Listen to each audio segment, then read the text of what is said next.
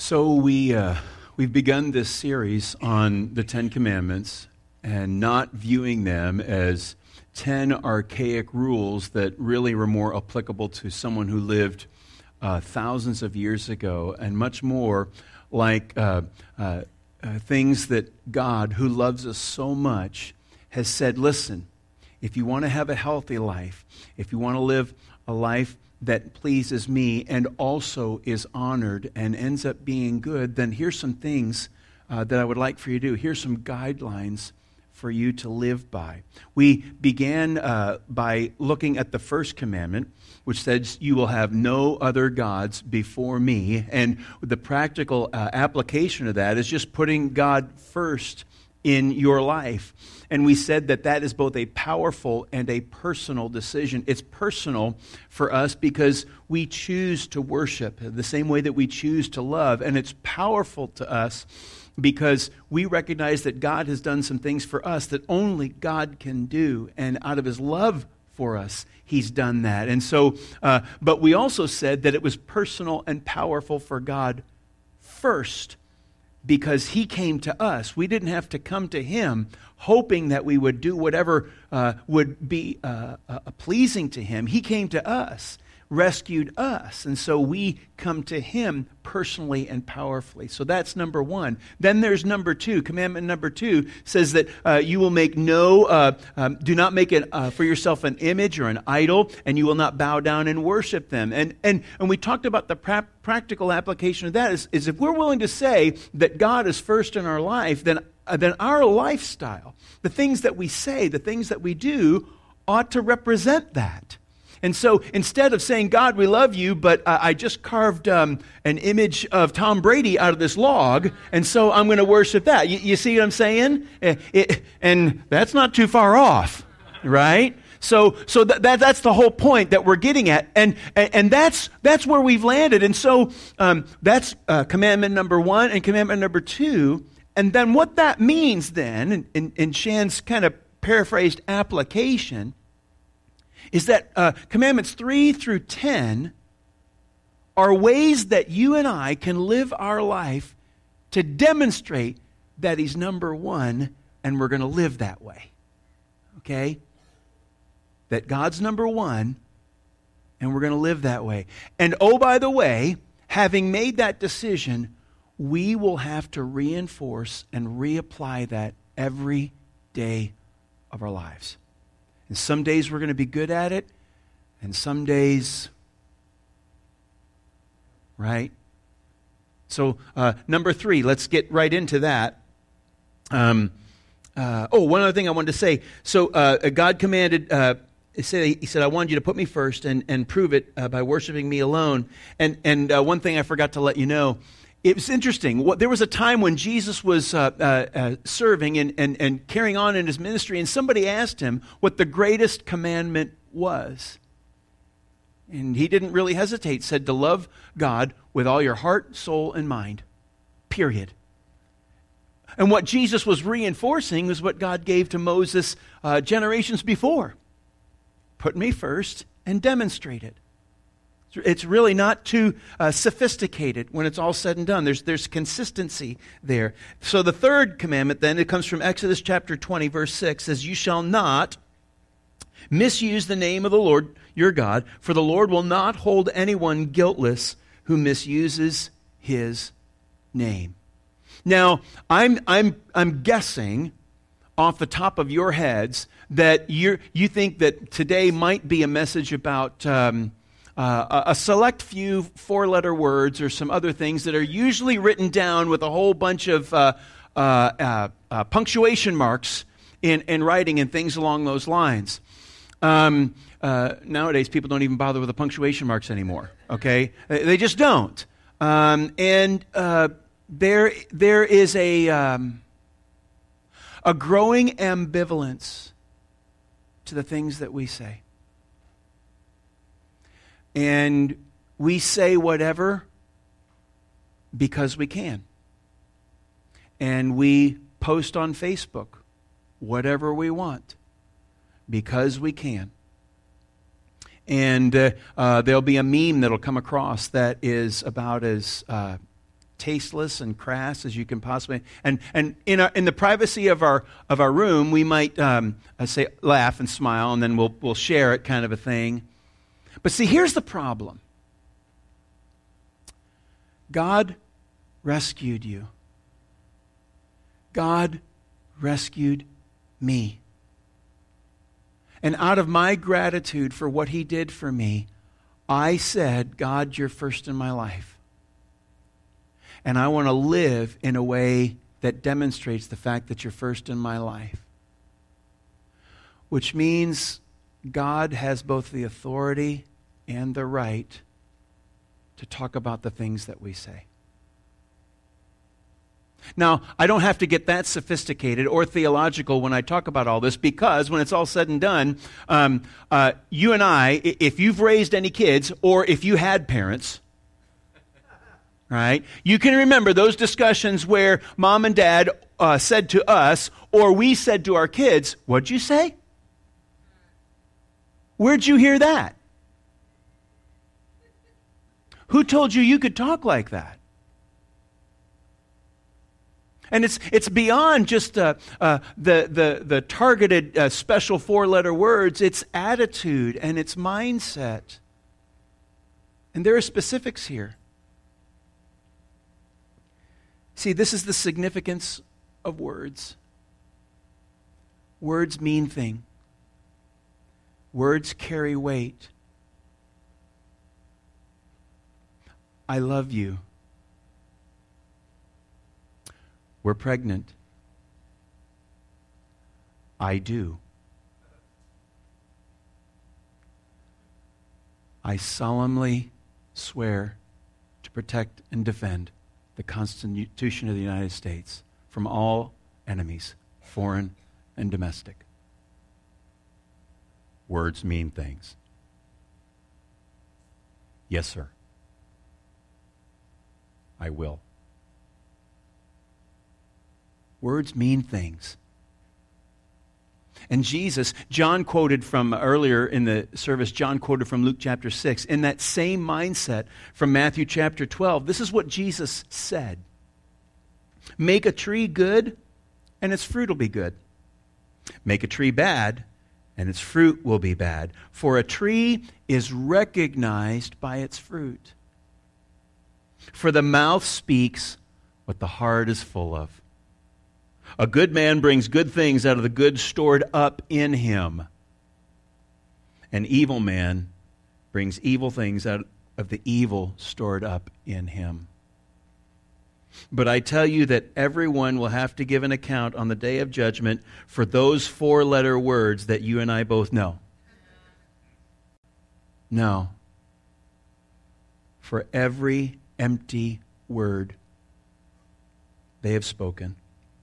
For by your words you will be acquitted, and by your words you will be condemned. You know, Leslie and I are in an interesting position that's not unfamiliar to some of you here today. We're empty nesters. And what I realized on the day that we dropped Kendall off at school was that I had just about figured out how to be a good dad, and now I'm no longer in a position to do it. And so there are sometimes some for me personally, there are some dads that'll come up and they'll say, "Hey, how did you handle this? You know, this happened today.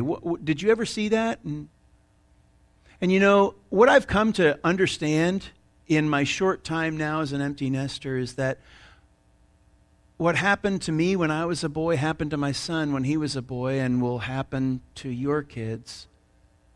And things are pretty much the same. And the challenges aren't necessarily any different. It's just who's experiencing them and who has authority over them. And what I've said is this. The number one lesson. Now, if you don't get anything, y'all tune me in. The number one lesson that you can teach your kids is self-control. But you can't teach self-control unless you control yourself. You can't. Now, it's hard. It's hard. And there were days that I was good, and there were days that, well, I wasn't, right, babe? But you see, the reason why the reason I was able to master it on some days is I would say, okay, God, I'm going to follow you because I want my son to follow you. I'm going to follow you because I want my girls to follow you. And the only God that they're going to see at times is me. Did you hear me? The only God, now going to the means of the day, the only God that some people are going to hear is you and your words. Words are significant. And for the most part, we just have casual conversations day in and day out. But every once in a while, you and I know that we're about to say something, and we recognize that what we're about to say is going to carry some weight. And we better think before we speak. And we better remember that God's listening. He's paying attention. Words are significant for a couple of different reasons that I want to share with you today. And each time I share with you a particular category of the significance of words, I'm going to kind of back that up and or illustrate it with some great, simple sentences of the wisdom of the words that we say from the book of Proverbs. Okay? First of all, words are significant because words describe limits. Words are significant because words describe limits.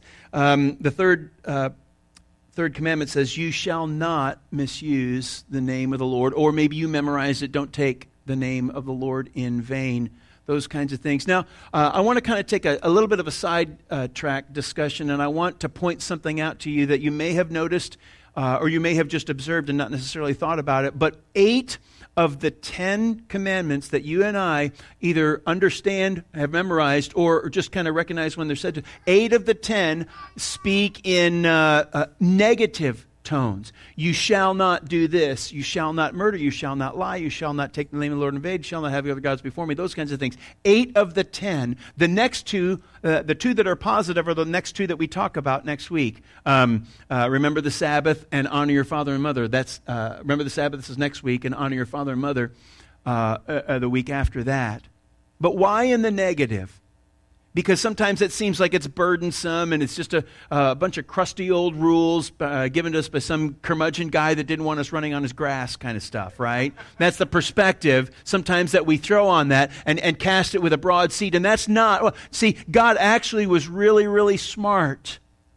All right? And to illustrate it, I was thinking about this past week. There's a country song that was out quite a few years ago, and a guy's sitting at a bar, and the song on the music box makes him feel bad, so he pulls out a gun and he shoots the box, and the police arrive and they charge him with reckless use of a firearm, and he says, "Reckless? No, I shot where I was aiming." All right? And see, why do I tell you that? Because in the negative, there's a clear understanding of where the line is. The sign out here on Main Street doesn't say drive 35 miles an hour. It says speed limit 35. If it just said drive 35, you could say, well, I don't want to. I want to drive 90. I want to drive 10. And I've seen both. All right? But in the limits, the line is very clearly defined. And we know that anything inside that, so to speak, just like I taught my kids, hey, listen, I don't want you to go over here. I don't want you to go over there. But you get to do everything inside here. So don't focus on where the line is. Focus on what I told you to do. Words describe limits. And limits are important Because oftentimes when we give our kids those rules, we're not giving them rules because we are the old curmudgeon guy and we don't want them running on the grass. That's not us. What we're doing is we're saying, I want you to stay away from this over here because you might get hurt. And I don't want you to do that over there because it's going to lead to some trouble. And you don't want trouble and you don't want pain. And it's just that simple. Words describe limits. Proverbs chapter 4 says this, keep your mouth free from perversity and keep corrupt talk far from your lips. Proverbs chapter 29 says, a gossip betrays a confidence. So avoid anyone who talks too much. You know someone. Right now you're thinking that if you want something known, you tell them. Are you that person?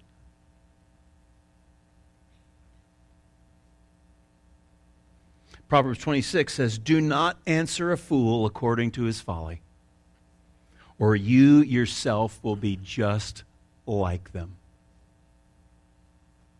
Simple suggestions that carry significant weight. The significance of words is that they describe limits. Words also declare identity. They declare identity. You shall not misuse the name of the Lord. And the reason why is that when we bring God's name into certain contexts or certain discussions, we literally are saying, listen, this is not my authority, this is His authority. This is not me sanctioning the context, this is God's sanction. This is not me condemning the context, this is God doing it.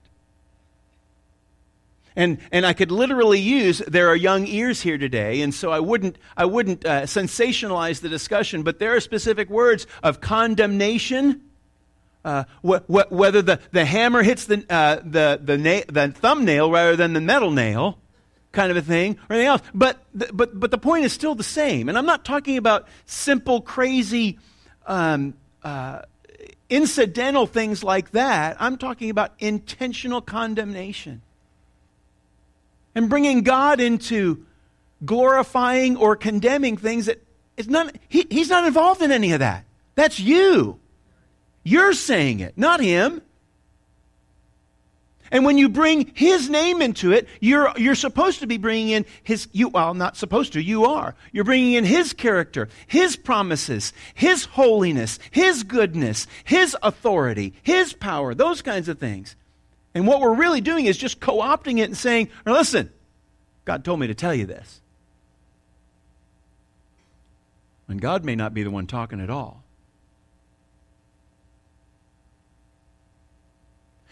Listen.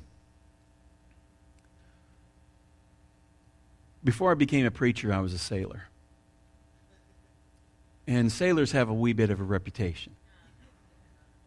Okay? And I always wondered why it was that sailors couldn't be a little bit more creative.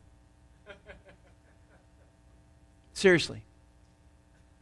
I mean, is that are the words just go-to things? And do we say them because everybody else can, rather than acknowledging the fact that, what Jesus said, out of the good of the man comes the words that are good. Or out of the evil of the man comes the words that are evil. Don't talk like that. Just don't. Don't talk like it. Don't post it. Don't share somebody else that posted that. Just don't.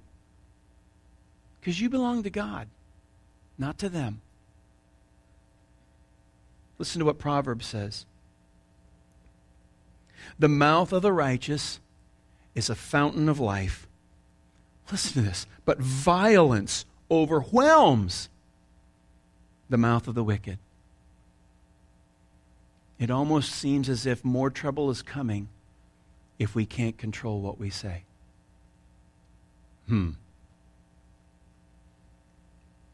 Proverbs 19. Better the poor whose walk is blameless than a fool whose lips are perverse. And lastly, Proverbs 26, a sluggard is wiser in his own eyes than 7 people who answer correctly. You see, the significance of words is this: you are known for how you talk. Did you hear me? You are known for the things that you say. Words not only describe limits and declare identity, words define relationships. They define them. It says, you shall not misuse the name of the Lord, for God will not hold anyone guiltless. Now, what that does not mean is that there isn't a way to repent and come around that, as if it's kind of a line that once you've crossed, you can't come back. That's not the point. What God is saying is that if you speak words that are harmful, that are hateful, that are disrespectful, especially of God, there's guilt there. Period. And it describes a relationship that now is in place between myself and God if I say things I shouldn't say. And how many of you have been in that wonderful yet horrible circumstance where you've got to go face somebody and talk about something that you said or you did, and you're embarrassed and you don't want to do it, but you need to do it because you don't want that relationship to stay that way. You don't want it to be awkward. You don't want to have averting eyes, or even you just kind of turn around and you avoid the whole circumstance because you just don't want to deal with whatever it is that you need to deal with. And that's what happens when we say things we shouldn't say. Period. Now listen, there are lots of things. You know, I always tease my mother-in-law. She'll say things and she says, "I'm just saying." Right? Anybody else just saying? Anybody not want to say it? Yeah. Because the fact of the matter is, you're not just saying it. You're saying it. And there we are. And it defines the relationship. Defines the relationship between us and God, defines the relationship between husband and wife, it defines the relationship between parent and child, between boss and worker, between teammate and teammate, between child of God and child of God. Words define relationships. Consider these definitions, or these titles, if you will, these tags. Proverbs 11, verse 9. With their mouths, the godless destroy their neighbors. How's that for a relationship? With their mouths, the godless destroy their neighbors, but through knowledge, the righteous escape. Through knowledge? What do you mean? Through knowledge, I build a fence. Through knowledge, I close my windows.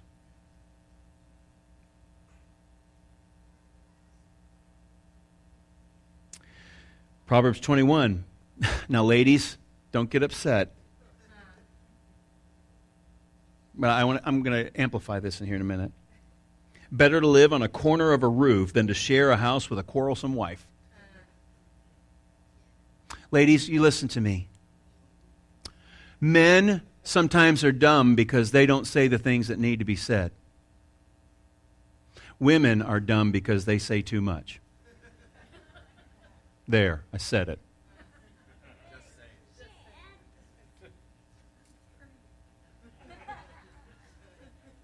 I've been married 30 years.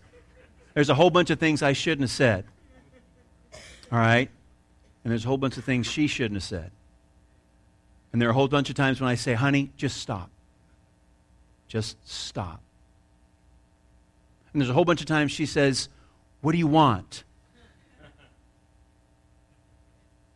What do you want? See, women, your primary means of understanding and relationship is communication. And it's a blessing. And we do listen, we do learn, and we do understand. And it's one of the reasons why personally I believe that, ladies, you have the capacity to be much more spiritual than men.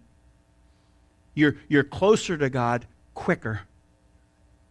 Men, we're just too stubborn. We are. When we finally humble ourselves, we're locked in. Okay? But sometimes, see, stereotypically, and I recognize I'm speaking in stereotypes and painting with a broad brush, we can build the house, but ladies, you make the home. And you make the home not just because you put flowers on the dining room table, it's because the things that you say. And what do you say? That's where the power is. That's where the relationships are defined. They really are. And lastly, one that I'm sure you've heard, Proverbs chapter 15. A gentle answer turns away wrath, but a harsh word stirs up anger. And that's not gender specific. Defines relationships. They do. They significantly cement us together or almost irreparably divide us. Words define identity. They declare it. They who we are, because we're known for what we say or what we don't. Now, that doesn't necessarily mean that you say one bad thing and you're locked in. It's the consistency of what we say. Because we are so gracious to one another. We really are. We let things go. We let a lot of things go. We really do. But it's the consistency over time. Oh, that's Shan. Don't worry about it. Oh, that's all right. No, I know him, and he wouldn't talk like that. Not unless things had really gotten bad. That's the point. And words declare limits. Don't go over there. You just don't do that. Stay away from this. Avoid that. And they have negative context because in those negative contexts, the lines are very clear. And frankly, I'd much have a clear understanding of what I need to do than some kind of foggy, whimsical, ambiguous understanding that's different for you and different for me. God clarifies it all.